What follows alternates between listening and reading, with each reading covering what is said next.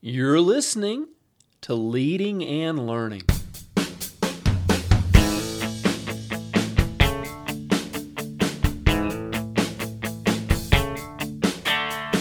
This is the place where we talk about practical leadership, theology, fitness, how to create winning habits, and so much more. My name's David Spell, and I'm a retired police officer, a pastor, a New Testament scholar, and a leadership coach. My goal on Leading and Learning is to help you live your best life. Thanks so much for joining us today.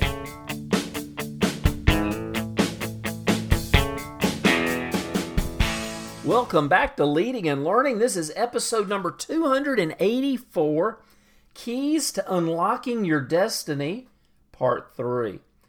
So in this series, we've been discussing how to really unlock what God has called us to do. What's the plan for my life? This is something we all, I'm in my late 50s, and it's still something that I come to terms with. I pray over it.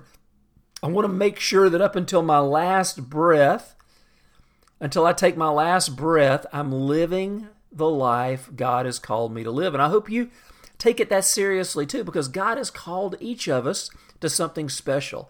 He hasn't called us to just a normal, average life. He's called us to live out His purposes. But what's interesting is God doesn't just send us an email or a text. It would be so good if He did. One time I was actually speaking to a group of teenagers, and I made that statement. I said, God doesn't just send us a text or an email. We have to kind of wrestle with finding out what our purpose is. So He doesn't just send us a text. And one of the girls shouted out, she said, "Man, I wished He would. It would be so much easier." And I feel you, girl. It just doesn't work that way. It just doesn't work that way. So we started off with a passage of Scripture, and we're going to kind of delve into this passage of Scripture again, and then we'll do a quick recap and then jump into part 3. And this is from Matthew 16. Now, when Jesus came into the district of Caesarea Philippi, He asked His disciples, "Who do people say that the Son of Man is?" And they said, "Some say John the Baptist, others say Elijah, and others Jeremiah or one of the prophets."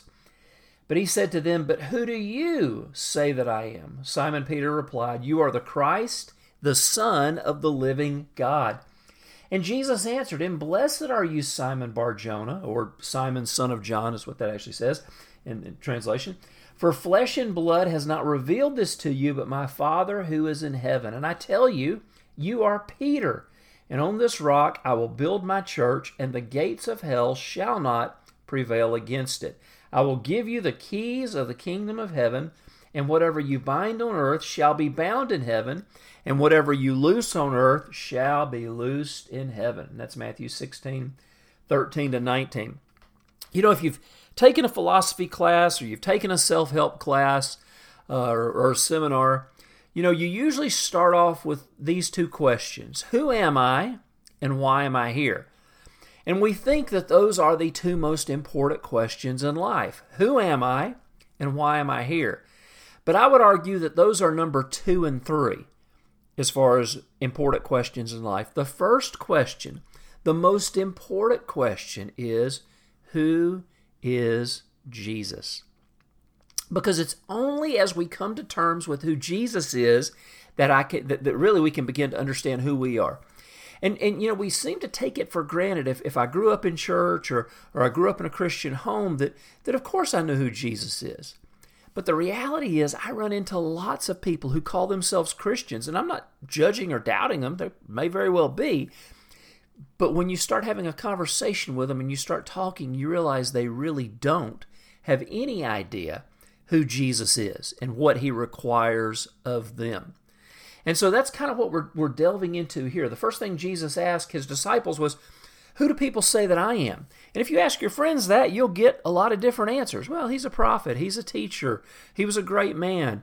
He was a social justice warrior. You're going to get a lot of different ideas on who Jesus was, but are they correct? But then Jesus asked the disciples, He said, "But who do you say that I am?" And Simon Peter said, "You are the Christ, the Son of the living God." And once Jesus saw that Peter understood, now he told Peter who he was. In fact, he actually renamed him. He said, "Blessed are you, Simon." He said, and I'm going to rename you. I'm going to call you Petros. I'm going to call you the Rock. And that's what he became in the early church. Simon Peter became the leader of the early church and was responsible for so much of the growth of Christianity in the first century. So very powerful to understand who Jesus is. But because once we understand who he is, he begins to tell us who we are. And, once we begin to find out who we are, then we begin to find out why we're here. So what we began to do last week is, Jesus said, "I'm going to give you some keys, Peter." And so we began to look at these keys. So the second episode, we looked at a couple of those keys. The first one was faith. Without faith, it's impossible to please God. We said that faith is the currency of the kingdom. Now, this is a big deal because in society, and sadly, even in the church, we seem to have this idea that if I'm just sincere, that God will bless me. Well, it doesn't say that. There's nowhere in the Bible that says God blesses sincerity. It says he blesses faith. Without faith, it's impossible to please God. And so really, faith is this powerful thing. And we said this, and this is a powerful statement. It said, God doesn't answer vague prayers. Faith comes when we begin to pray specific prayers and seeking God for specific answers. And this, of course, this has to do with unlocking our destiny, is what we're talking about in this series. And then the second key is generosity. Faith leads to generosity. Generosity is another powerful key to unlocking our destiny. People that are generous tend to live big lives. They tend to be those people who have a grasp on what God has called them to do. They want to help other people. Because when we think of generosity, we think of just giving financially, which is a huge part of it. It's very, very important. But it's so much bigger than that. We talked about being generous with our time, with our talent, and then, of course, with our treasure or our resources. So generosity is another one of those things that unlocks our destiny. Faith and then generosity. And then today, we've got 3 more that we're going to jump into. And when we come back, I will unlock, see what I did there? I'll unlock these last 3 keys.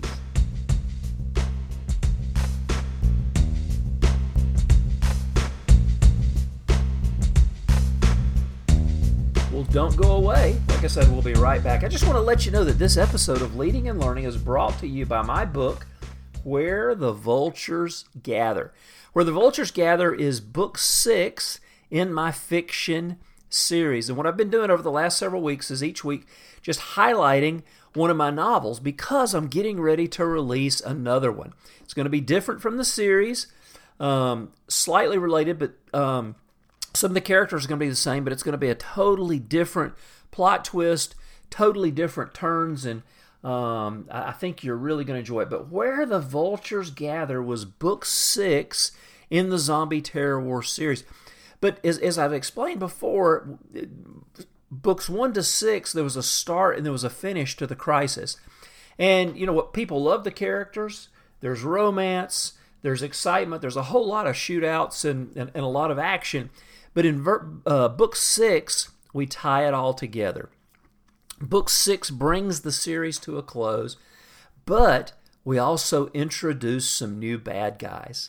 And I think, and this is what I keep hearing from people, it's almost like reading the news because I'm pulling events from the news and you're seeing so much stuff that really is not so far-fetched. Obviously, the zombies are a little bit, but other than that, there's so much here that people, read the book and they say, my gosh, this is like, today, this is like real stuff. So listen, I don't want to give any of the plot away. It's too exciting. But all you need to do is click on the link. It'll take you right to the books page on Amazon, and you can actually read the first chapter or 2 for free. See if you like it. See if it interests you. And then if you do, click the buy button. I appreciate your support, and then I'd love for you to give it a review. So check out Where the Vultures Gather. All right. Well, we're back. We're talking about keys to unlocking our destiny. And today, the first one we're going to talk about is humility. Humility. Paul said this in Romans 12. He says, "For by the grace given to me, I say to every one among you, not to think of yourself more highly than you ought to think, but to think with sober judgment, each according to the measure of faith that God has assigned." Don't think of yourself more highly than you ought to think. You know, humility is one of those interesting things. You know, we all know that we need to be humble, and yet pride is the original sin. We all struggle with it, to some degree or other. It's there. We can't help it. And pride is one of those things that masquerades itself in so many different ways. And I want to throw out maybe two ideas to help us really develop genuine humility. The first one is this: serving other people. Serving other people. This is a major factor in unlocking your destiny. Jesus even said that those who would wish to be the greatest in the kingdom of heaven should take the back seat. They should be the ones who are serving other people.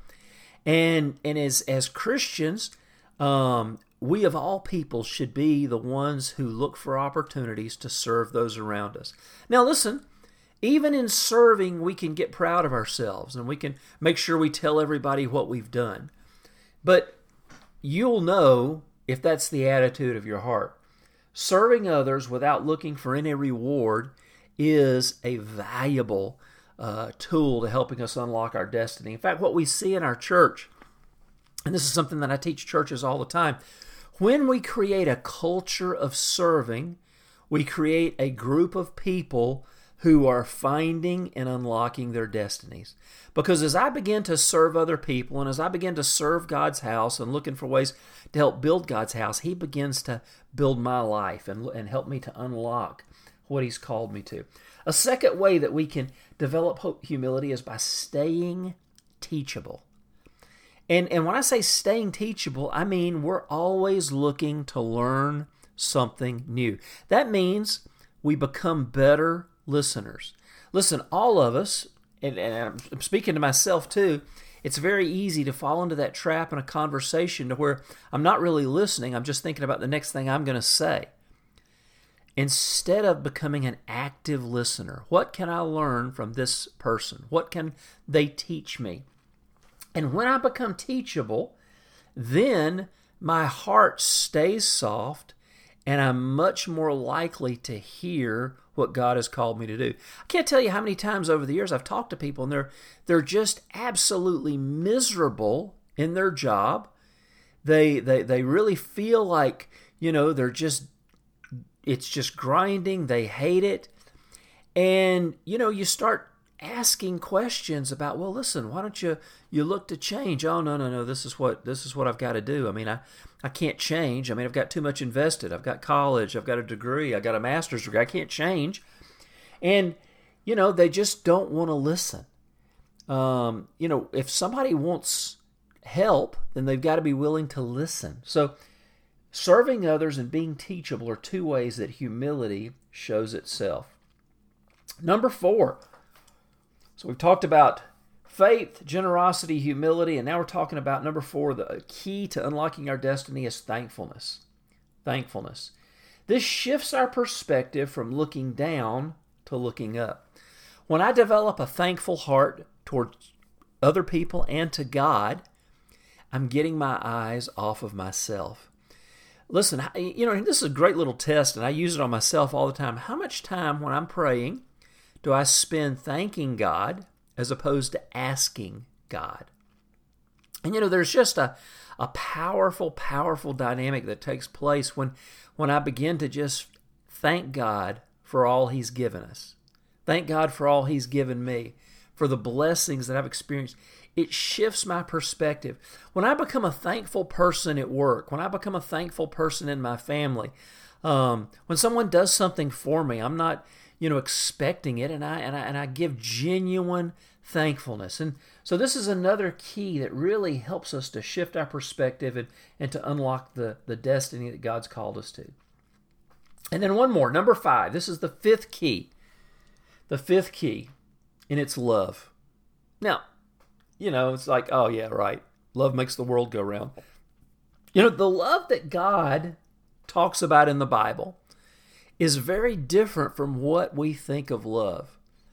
Love is often just kind of, in fact, I even hear Christians kind of flippantly say, oh yeah, love God, love others. Oh yeah, I love God. Oh yeah, I love God, I love other people. But I think we're doing ourselves a disservice by just kind of making it a little motto we put on our business cards or, on our website.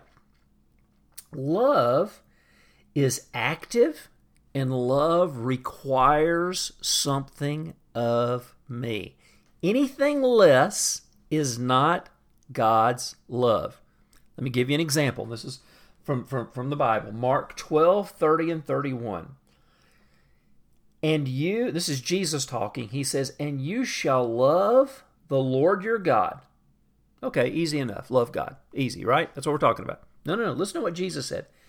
You shall love the Lord your God with all your heart, with all your soul, with all your mind, and with all your strength. When I hear a rap star or a movie star who's just made some terribly immoral movie or music that's just glorifying bad things, get up and say, hey, I want to thank God. And I'm sure if you were to ask that person, hey, you love God? Oh yeah, man, I love God. Me and God are cool. Listen to what Jesus said. Love the Lord your God with what? With all your heart, with all your soul, with all your mind, and with all your strength. There is something that God is requiring of us when we love Him. We can't just give lip service to it. He's asking that we love Him with our entire being. You want to unlock your destiny? Develop this kind of love for God. Not the just, little flippant kind of love, but the kind of love that loves Him with your heart, with your soul, with your mind, and your strength. But then Jesus goes on and He says the second great commandment is this: you shall love your neighbor. Well, that's easy, right? Yeah, I love my neighbor. No, that's not what Jesus said. He said, you shall love your neighbor as yourself. Well, now Jesus is requiring something of me because I love myself. I take good care of myself. I make sure I've got plenty to eat. I make sure I've got clothes. I make sure I take care of myself. Well, I'm called to love my neighbor as myself. To love others requires something of me. And then Jesus closed it out by saying there's no other commandment greater than these two. So, loving God, loving others, but not just in a flippant way, loving God with everything that we have and loving our neighbors as we love ourselves. But then Jesus actually ratcheted it up a notch. He actually made it even more difficult. He told his disciples later, he says, a new commandment I give you, that you love one another just as I have loved you. You are also to love one another. And that's John 13:34. So love each other like Jesus has loved us. Well, that's rough because that's sacrificial love. He laid His life down for me. He endured hardship for me. That's tough, Jesus. Now, remember what we're talking about here. We're talking about keys to unlock our destiny. Well, these keys, these 5 things that we've talked about, obviously we're talking about a lifetime of developing these attitudes, these characteristics, these qualities that we want to have in our life. But when we begin to focus on them now, what you're going to find is you will unlock what God has called you to. Love ties everything together. If we can even start there and begin to work backwards. Love, focusing on loving God and loving other people in the correct way, sacrificing ourselves, taking care of those around us, looking for ways to truly love others, being thankful for what God's given us, living a humble lifestyle, by serving others and being teachable, by being generous, and then by having faith. These things are going to unlock our destiny. You're going to just turn around one day and realize you are living the life that you've always wanted to live. You might not even realize it because you're so caught up in just enjoying the journey and enjoying, living the life that God's called you to. You might not even realize you are exactly where you're supposed to be, living the life that God has called you to live. Well, friends, I would love to hear from you. What did I miss? We talked about faith, generosity, humility, thankfulness, and love. Are there any other keys to the kingdom that I missed? I'd love to hear from you. Go to davidspell.com, leave a question or comment in the comments section for today's post. While you're there, make sure you sign up to get my free newsletter so that we can stay in touch. Well, thanks for being with me, and I will see you next week on Leading and Learning.